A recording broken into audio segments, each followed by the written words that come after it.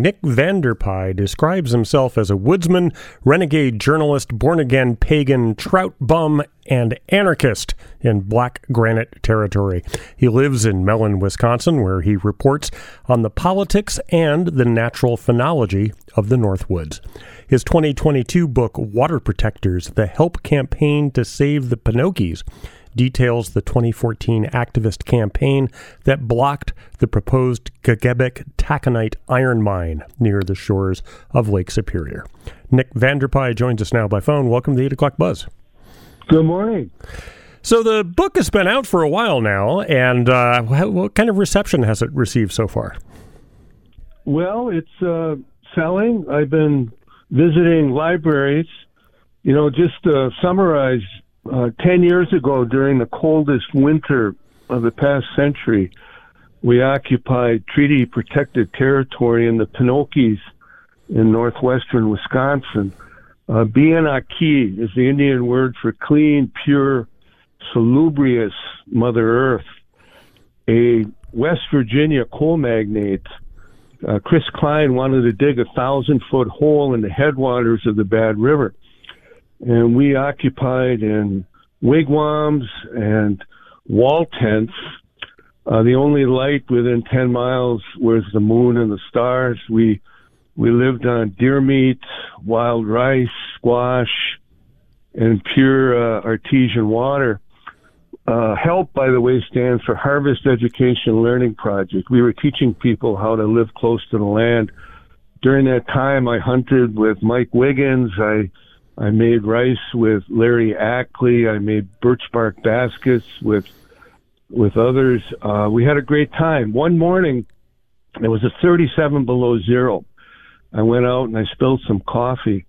When you spill coffee at 37 below zero, it sounds like a pistol shot going off. At that moment, I walked back in my wall tent. I got some food, some tallow, and I fed the chickadees. The chickadees gathered around my hand, sharing the food and living near the wild heart of life. During that time that I was in the woods, the chickadees became my teachers. And the end result was the Gagebek taconite mine pulled out and left. And is that the end of the story, or do we need to continue to be on guard against further incursions?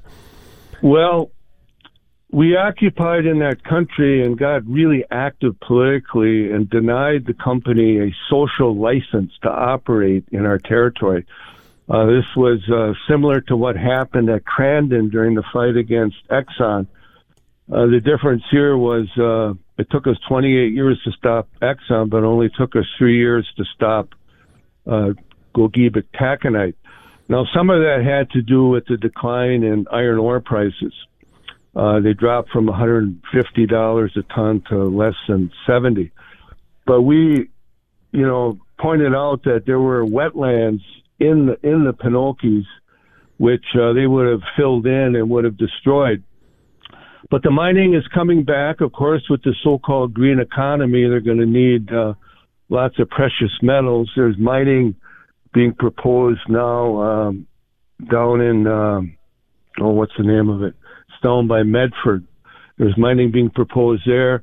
And there's also threats of mining coming in the Pelican River area because the local politicians denied an effort to use Noel's Nelson Stewardship Funds to preserve some areas that had been turned over from the paper company.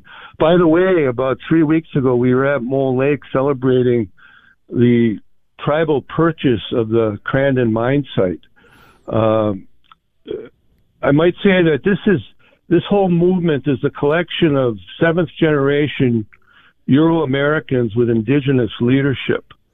We're winning up here. We stopped GTAC. We stopped a pig farm.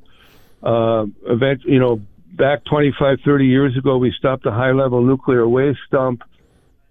We just won a discussion with the Mellon School that they're required to teach Act 31, which is about tribal sovereignty. So I'm real pleased about the movement so far. What do you attribute that success to, especially at a time when so much of Wisconsin is moving towards sort of anti-native sort of sentiment? Well, as we said down at Mole Lake, some tobacco works. This is a spiritual movement. This is bringing people together in love. We're not arming ourselves with AK-47s. We're feeding our opponents. One of our women, Felina LaPointe, walked up on the firing line after GTAC brought in mercenaries from Arizona and fed the soldiers chicken. This is a Gandhian type of resistance.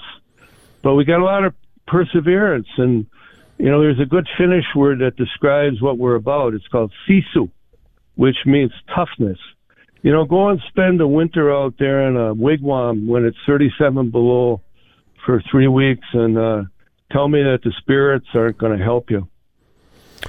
What one of the other things that your people who follow you are aware of is that you often report on some of the natural occurrences going on in the Northwoods. What's happening there now, especially with such a warm winter compared to the very cold winter of 2013-14? Well, when I was a boy, I could usually walk on the ice by Thanksgiving. And by mid-December, I was able to drive a truck on the ice. I was out on the ice last week, and 48-degree temperature with rain opening up my fishing holes, which made 3 to 4 foot holes in the ice, which made it very dangerous. I'm not ice fishing right now. So we're seeing that. I've been told by tribal attorneys that we're probably going to lose whitefish, and we're probably going to lose maple trees. I can barely wrap myself around that. It makes me feel so bad. The idea that we won't be able to harvest maple sap in another 4 or 5 years, and we won't be able to eat whitefish, really is something I grieve right now. Is there a growing awareness of climate change in the North Country? Well, there is up here, but show me a politician that acknowledges it or will do anything, except for, say, John Kerry, who said a few weeks ago, no more coal-fired generating plants should be built in the world.